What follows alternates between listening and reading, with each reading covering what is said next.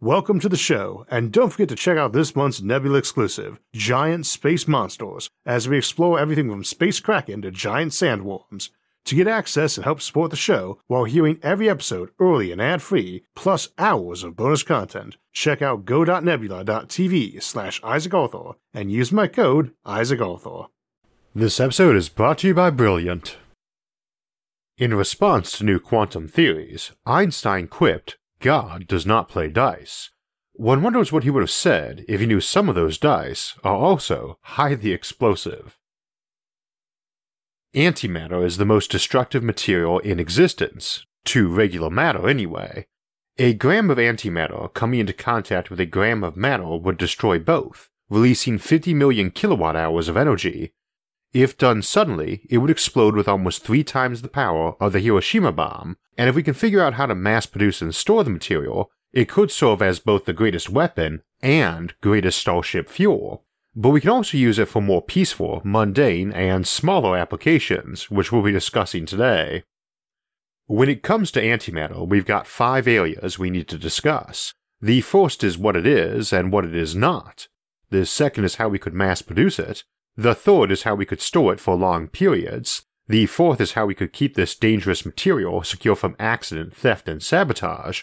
And the fifth is all its applications and uses as an amazing form of stored energy and initiator of desirable nuclear reactions.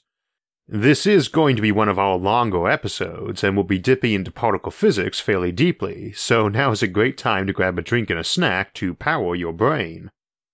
Antimatter, also known as mere matter, is a material that's prone to a lot of misconceptions and confused discussion in both science fiction and popular science, and we need to clear some of that up. First, while antimatter in bulk form is quite rare, it is something you encounter all the time. Indeed, you have particles of it kicking around your body, though only briefly, so getting hit by one antiparticle will not make you explode. You've probably heard that bananas are mildly radioactive, and this is true. In rare cases, this represents antimatter in action.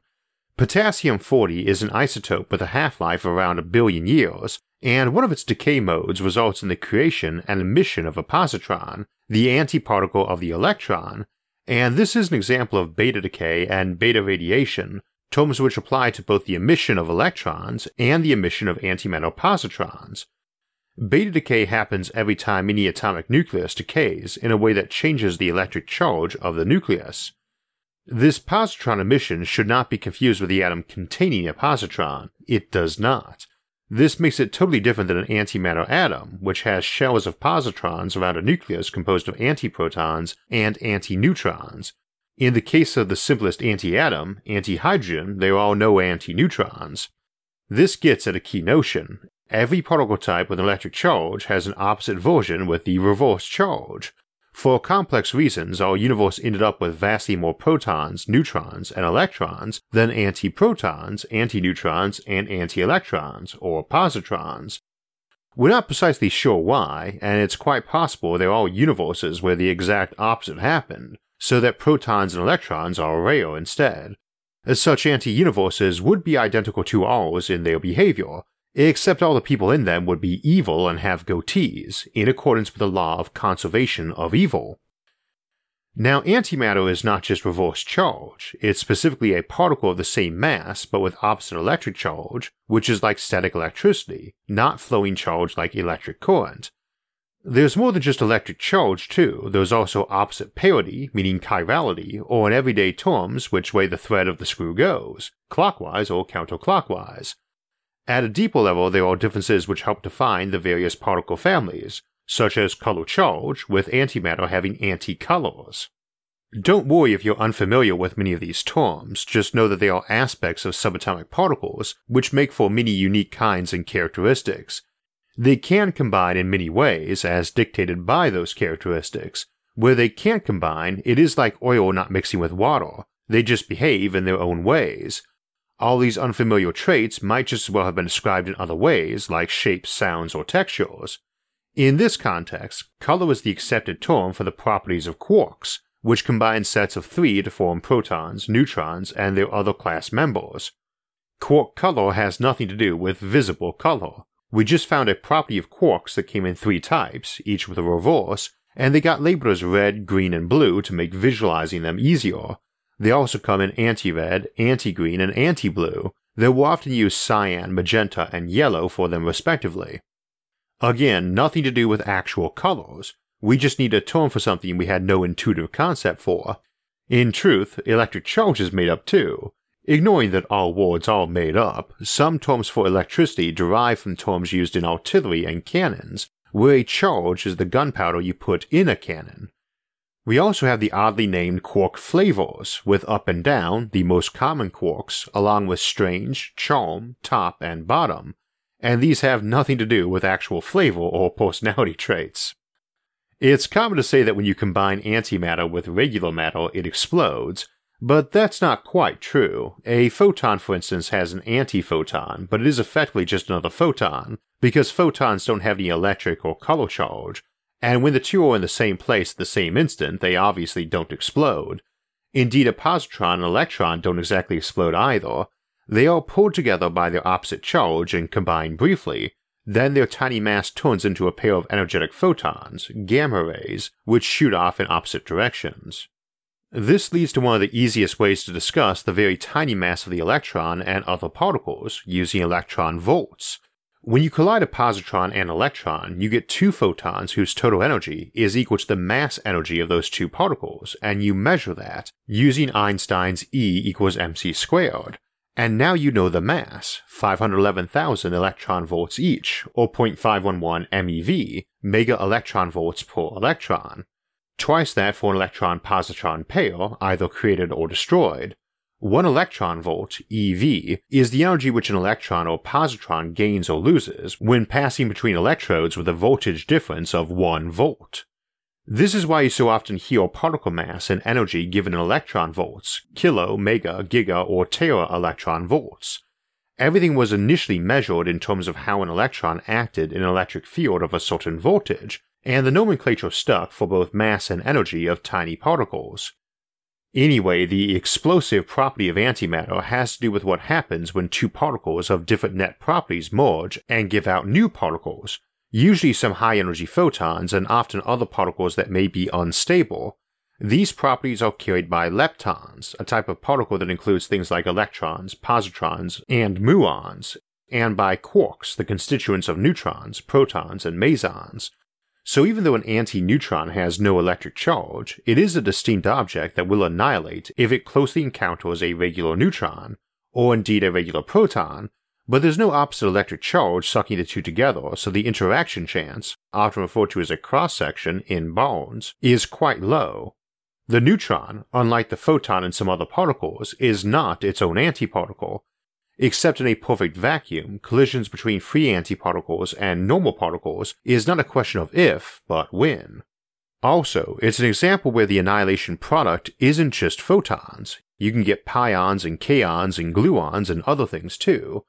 Pions, incidentally, are two quark particles, so is the kaon, but one of those quarks is a strange quark rather than an up or down, and gluons bind quarks together, like electrons bind molecules together.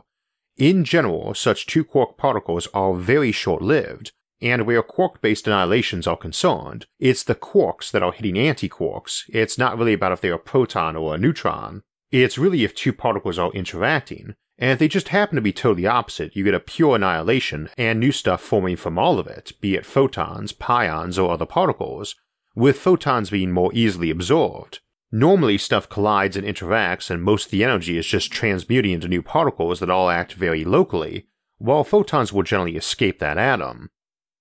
Whenever we talk about nuclear fission or fusion and comment about how you're only getting 1% or less of the mass energy out of the deal, that's basically why.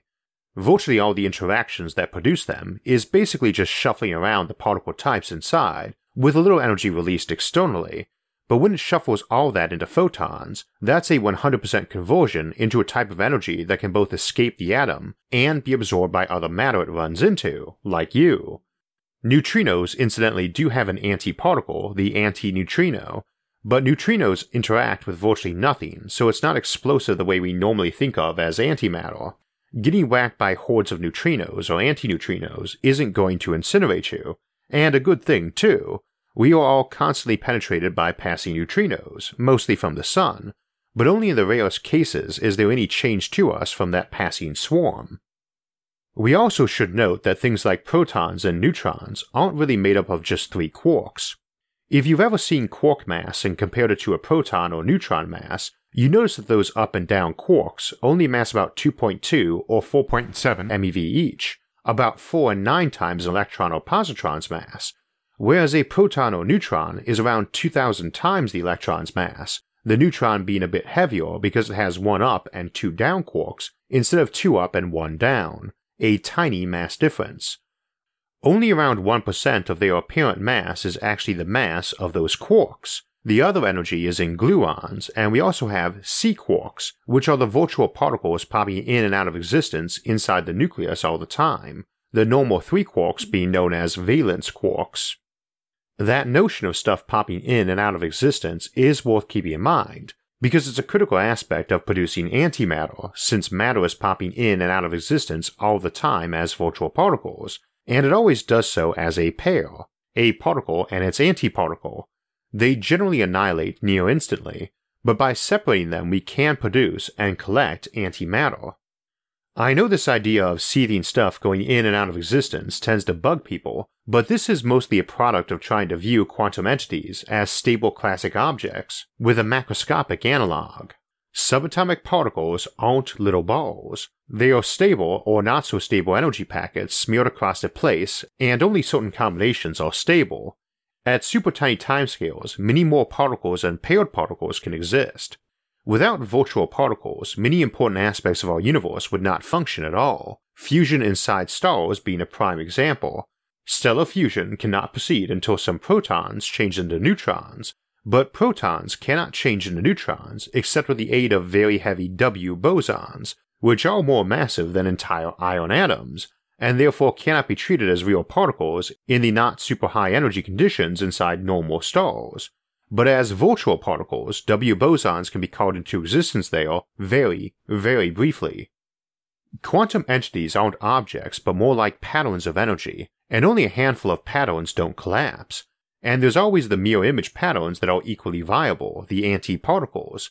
When those two meet, they collapse and that energy forms something else, but that something is always popping out with its own mirror image. Photons just happen to be their own mirror image. Related to these virtual particles is a virtual energy to space-time. A little handful of space has some energy in it, in addition to all the atoms or photons actually passing through it, and that base level of energy is constantly seething around, forming a pattern and its anti-pattern, and pretty much falling right into each other to recombine and vanish. As these were virtual patterns, they leave no residue of real energy.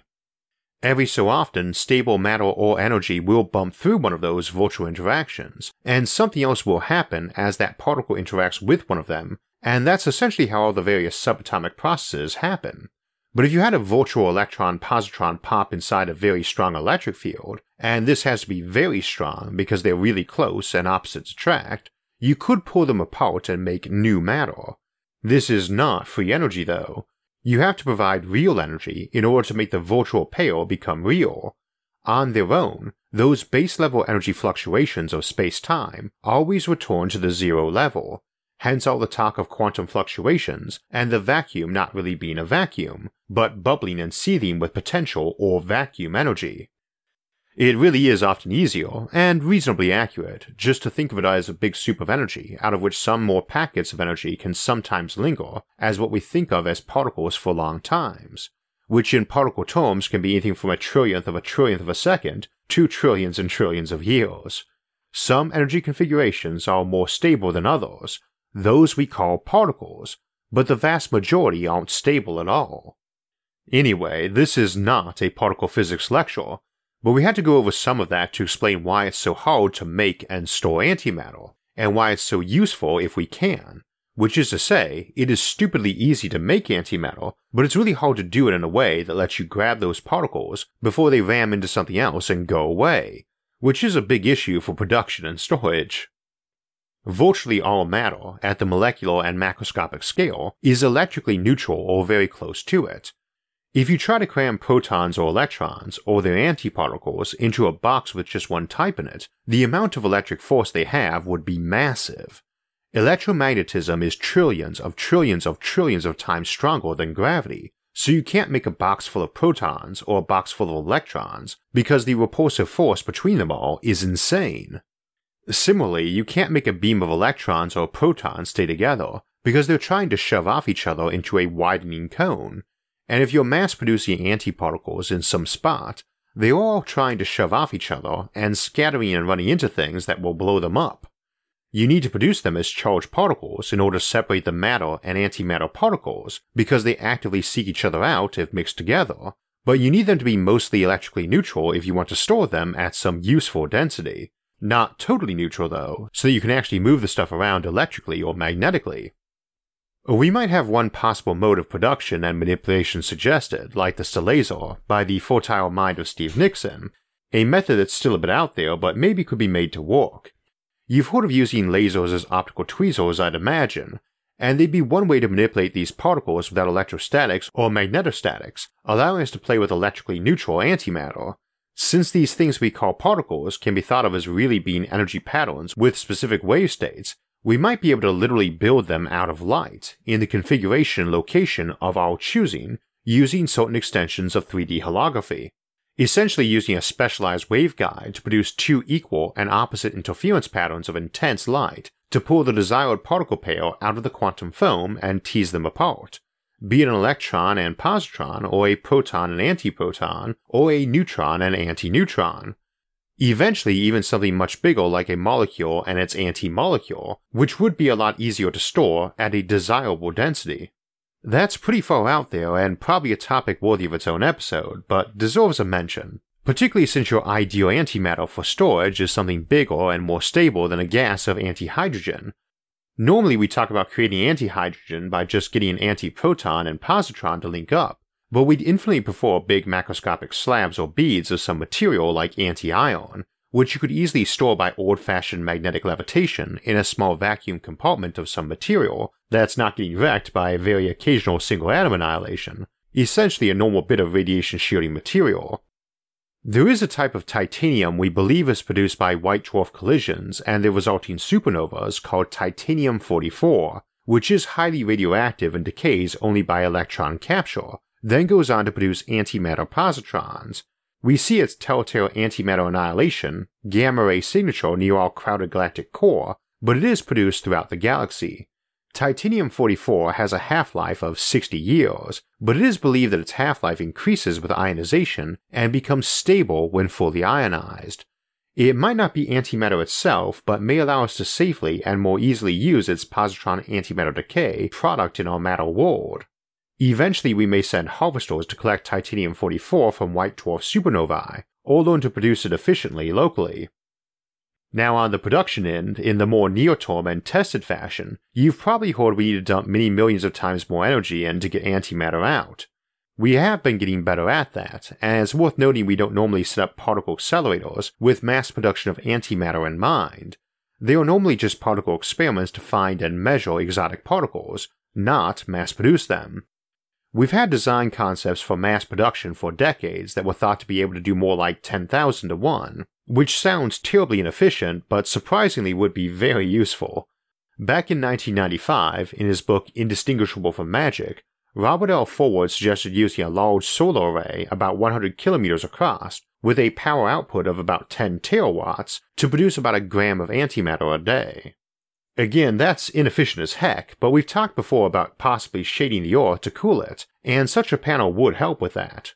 Or to switch over to using power satellites to beam energy down to Earth, and since you always want more output capacity than you need, and solar panels have no fuel they burn, you could use the surplus capacity or excess outside peak hours and days to run such antimatter factories.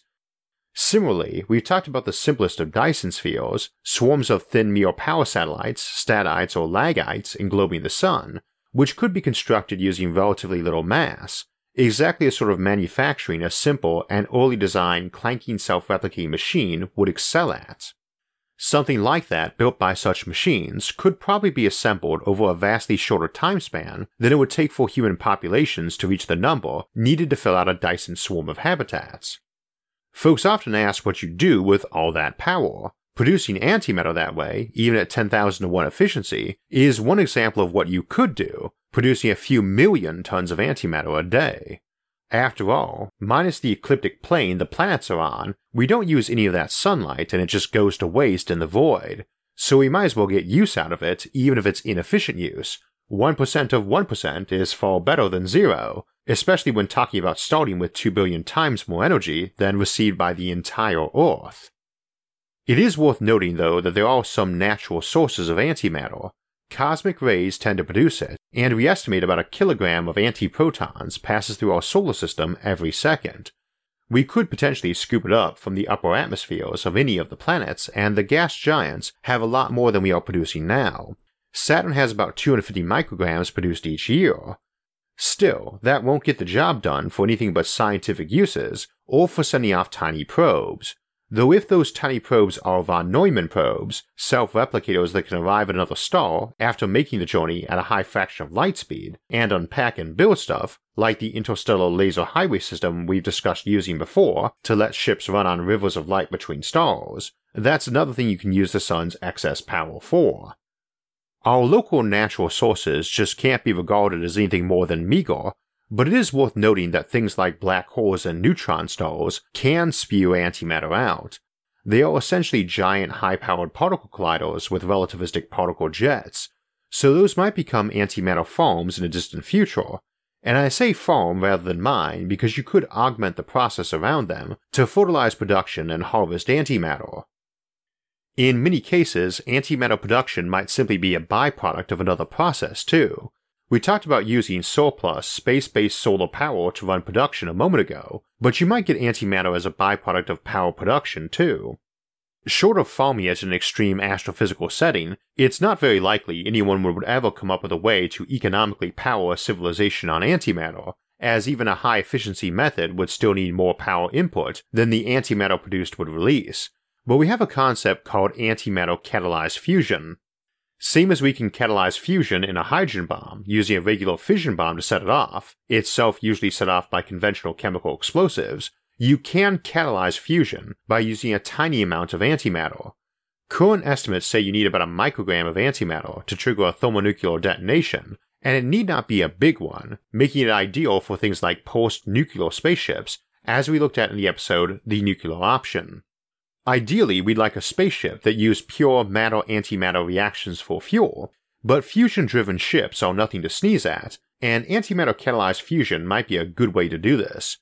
You could also potentially be using the power produced by the fusion event, which is much more than that released by the antimatter catalyst, to power more antimatter production. Producing your antimatter for this process while you're in flight would be very handy, given the storage issues with antimatter which have been mentioned. We'll get back to them in a moment. First though, there is an alternative version of catalyzed fusion using muons rather than positrons, antiprotons or antineutrons. Muons are short-lived and much more massive versions of electrons, often generated in our atmosphere by cosmic ray proton collisions that first yield pions, which then decay into muons. You get hit by thousands every minute, and they've got a good penetration value. They can bounce around a lot, and this can be used to catalyze fusion in deuterium or deuterium and tritium. This is an amazing way to catalyze fusion, and to do it at room temperature too, and this one isn't theoretical, it's been done in labs plenty of times for decades now. It also produces antimatter as a small but significant byproduct while it's at it. However, it's got a couple problems. First, the muon will stick to an atom a bit less than 1% of the time it hits one, so it only bounces around so many times igniting fusion events before it decays. And second, we're quite inefficient at producing muons, much like antimatter. If we were better at producing muons efficiently, that alone might solve the problem, but it is possible we could set this up on a grander scale in some environments that were more hospitable to this process, such as the atmospheres of gas giants. Again, as suggested by Steve Nixon, here are some methods of defeating the problem with getting power from muon-catalyzed fusion. Getting some fusion energy is easy, but getting useful net energy is not. First of all, the deuterium and or tritium needs to be in a very dense form, so that many useful muon collisions will occur during the brief lifetime of each muon. That either means insanely high pressure, use of liquid isotopes of hydrogen, or both. The usual method has been bombarding cryogenic liquid deuterium with muons, and it works very well for warming the supercooled liquid, but that only consumes power for turning the gas back to liquid. The problem is the liquid is made at a much colder temperature than the ambient temperature anywhere on Earth. That kind of refrigeration consumes a lot of energy. To turn this fusion into an energy source, the dense state must be achieved cheaply, and the warmed state must do net work, just like the Rankine cycle using water and steam in a normal steam electric generating station. Normally, like with any other gas, compressing hydrogen isotopes to high pressure as gases uses a lot of energy and generates a lot of waste heat, so that is not a productive path. But if a very cold heat sink was available, like the middle to upper atmosphere of Neptune, then the gas could be compressed and even liquefied using a relatively small amount of energy. Gas giants also contain vast amounts of deuterium. It can be separated from the other gases by any of several methods before, during, or after compression and liquefaction. By pumping the liquid deuterium up to fairly high pressure, which uses little energy since liquids are essentially incompressible, then injecting negative muons into it, the liquid will warm and partially boil at that high pressure. Then it can do work in a turbine generating power. The slightly warm gas exiting the turbine will now contain a little helium, which can be removed in various ways, while the deuterium fraction is recycled, cooled, and compressed again. That leaves the problem of making the muons, and some antiprotons would be nice. We could export those. Antimatter is definitely worth the cost of hauling out of deep gravity wells. Some deuterium may also be exported. To make antiprotons, accelerate protons, atoms of normal hydrogen, to about 50 billion electron volts, then smash those together with similar protons going the opposite direction around the accelerator. Result, a few proton-antiproton pairs, a lot of pions since they are the lightest mesons, and some energetic photons. The pions decay very quickly into muons, from which the negative muons are selected and sent into the fusion area. The energetic photons from all that can be used to reheat the warm deuterium after some in-turbine expansion, and/or used to further heat the high-pressure deuterium before the turbine. Waste heat from this heat engine is still rather warm compared to the atmosphere outside, so that heat plus waste heat from most of the other areas of this antiproton factory is transferred into one or more balloons filled with the light hydrogen gas. That provides a lifting force to hold the entire antiproton factory at the desired altitude in the sky of the gas giant. You then accumulate antiprotons until they are enough to make a shipment, then launch them into space, perhaps on a rocket using antiproton catalyzed fusion of deuterium. An extremely large number of these antiproton factories can operate all at once in the skies of mini gas giants.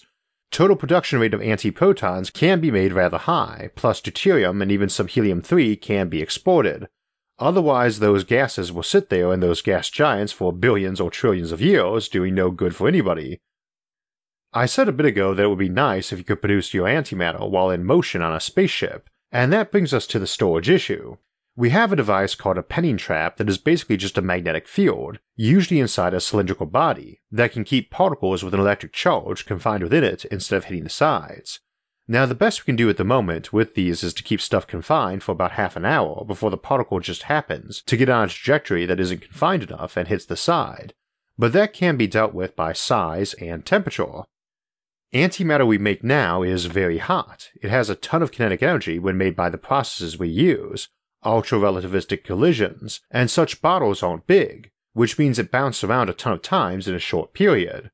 Double the size of the vessel and you double the lifespan of the stuff inside it, since it has to cover more distance between bounces and interactions. Lower the temperature and you achieve similar. Cooling antimatter is rather tricky since at that scale cooling is achieved by slowing the particle down, which is usually via collisions with other stuff moving slower. But you could do this via an electric field or optical molasses, and also produce your antimatter at lower energies. As I mentioned before, we don't really make the stuff with mass production in mind, and your typical supercollider operates at particle temperatures far beyond the inside of any star's core. This is an example where scale helps, and while antimatter's portability is a big part of its value, so that we wouldn't want giant penning traps, it's perfectly fine to have an antimatter factory with hundreds of kilometers of length to be used to slow down or cool antimatter, to be transferred into something smaller once that's done. The same is the case for trying to build large chunks of antimatter, as pellets of something like anti-carbon or anti-ion or whichever, that just had enough ionization to let you hoard the pellet in magnetic levitation in a vacuum flask. Your default ideal storage device would be one with an equal mass as the antimatter within, since that becomes a self-contained device. Antimatter by itself produces no energy, any more than regular matter does. What does the job is antimatter and an equal amount of matter, with both being converted into energy, and again a gram of the stuff is equivalent to a 43 kiloton atomic warhead, since 2 grams are destroyed. And if it's a weapon, you don't have to worry about a source of matter because that's provided by the target it strikes. Your typical bullet has a mass of 20 to 40 grams, though varying widely on caliber, which means a bullet of antimatter can produce an explosion big enough that only someone using a very long-range rifle wouldn't be in the blast zone of their own weapon. You could obviously do much smaller bullets or ones with less antimatter in them, and if you're good at manipulating and storing the stuff, it also gives you an alternative to chemical-powered firearms. While electromagnetic railguns are a popular idea, getting those compact and high-powered enough to be man-portable is no easy thing, whereas antimatter is as superior a substitute for gunpowder as it is for rocket fuel, and would allow you to fire shots at very high speed, only limited by friction in the air, and up in space allows weapons to move at relativistic speeds as an alternative to laser and particle beam weaponry. Needless to say, it lets you pack quite a warhead into the shot too. Which raises the physical security issue. Now, while I and others have raised the concern that a society might collapse simply from having technologies so dangerous and easy to produce that any lone lunatic could manufacture a doomsday device in their basement, and while antimatter is a common example, in practice it's very unlikely it would be. You would not mass-produce antimatter on planets in all likelihood for the inefficiency and waste heat reasons we outlined earlier, but it's also a power glutton, and that makes it easy to detect if someone is making it on a planet. At best, you're producing it by using the same amount of energy as it will eventually produce, and in all probability even the most efficient process is going to be an order of magnitude less than whatever fuel and power system you're using to make it. It is not free energy, and some would-be terrorist is going to be given away by the giant electric bill and huge thermal blossom at their facility. You're going to notice someone using 10 times the normal electric consumption they should be, and if that were the regular American household, that roughly 40 billion joules they normally use a year is only going to net them the equivalent of 10 tons of TNT. Nothing to laugh at, but they'd need thousands of years at that rate to get it up to atomic bomb levels of explosives. You probably could get away with producing it a couple orders of magnitude faster, and you don't need a gram of antimatter to wreak nuclear havoc. We talk about suitcase nuclear bombs, but the antimatter equivalent is a pen-sized bomb or even a pinhead nuke, just depending on how small your penning trap or alternative storage method is. And let's not forget, it can be used as a fusion catalyst. If a milligram of antimatter is suddenly injected into 1 liter of liquid deuterium, the results may be very like a nuke, but with no need for fissionables or even high explosives to kick off the bang. Now, that said, you'd almost have to smuggle something like that in from off-world for anything in the kiloton or higher explosive range, unless a very big group or country was involved to obscure your power usage or let you siphon from their own stores.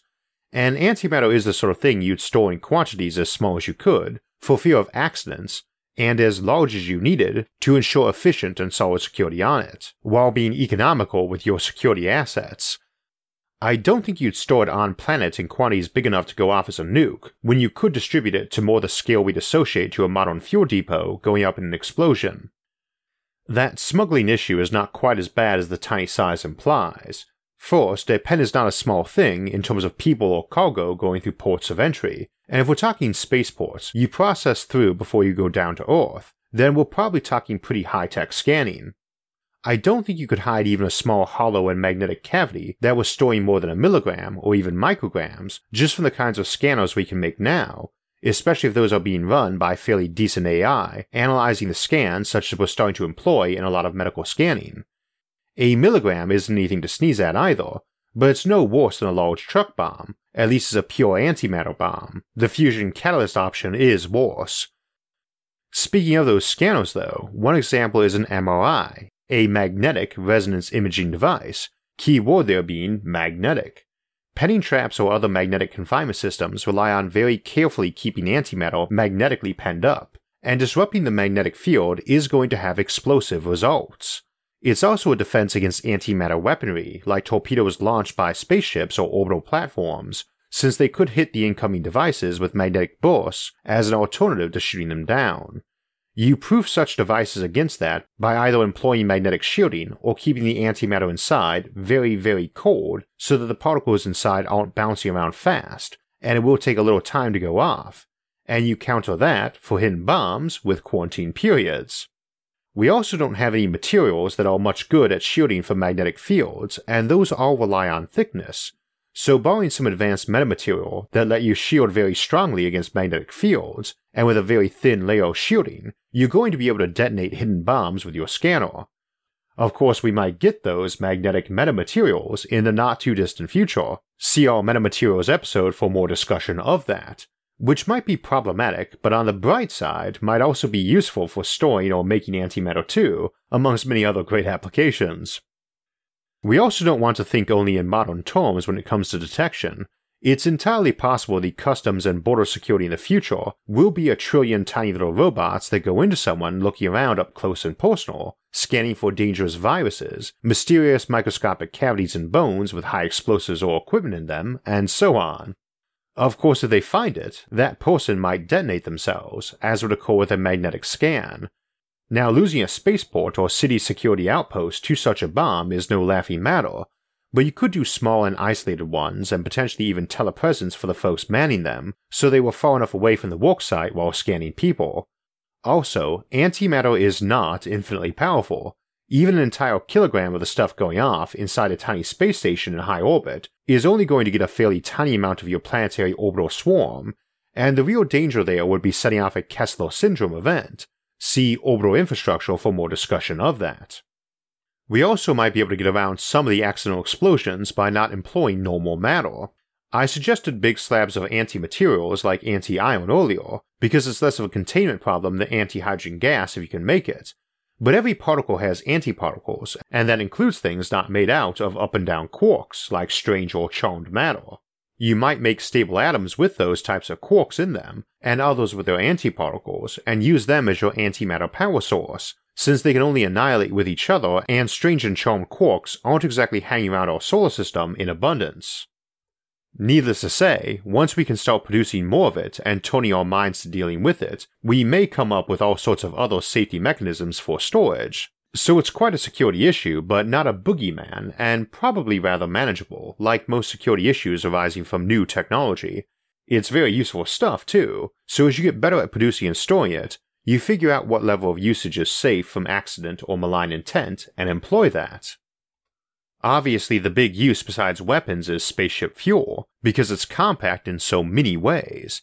There is no better rocket fuel than antimatter. It outperforms even Hawking radiation drives on micro black holes, and is easier to make small ships out of. The only rival would be light stored in a box that was a perfect mirror, since that's also a mass energy level device and is essentially what antimatter is doing. You don't need any high-tech spaceship to get near light speed if antimatter is your fuel, and it's also an amazing fuel at any other speed too. There's no complexity in its actual use, just the making and handling parts. You combine it with matter and you get a ton of energy. But we don't always need a ton of energy, and that's where it has some novel applications. Given the security risks, it sounds absurd to have cars or appliances powered by antimatter, but keep in mind that it's all about quantity. Tiny machines with microscopic penny traps, or even nanoscopic ones, may be an ideal compact power source for very long periods, at least for lower energy antimatter like positrons, keeping in mind that antimatter is about 1 billion times more energy dense than the typical chemical fuel, and even more so than our best modern batteries, and probably can be made tinier than a gas engine.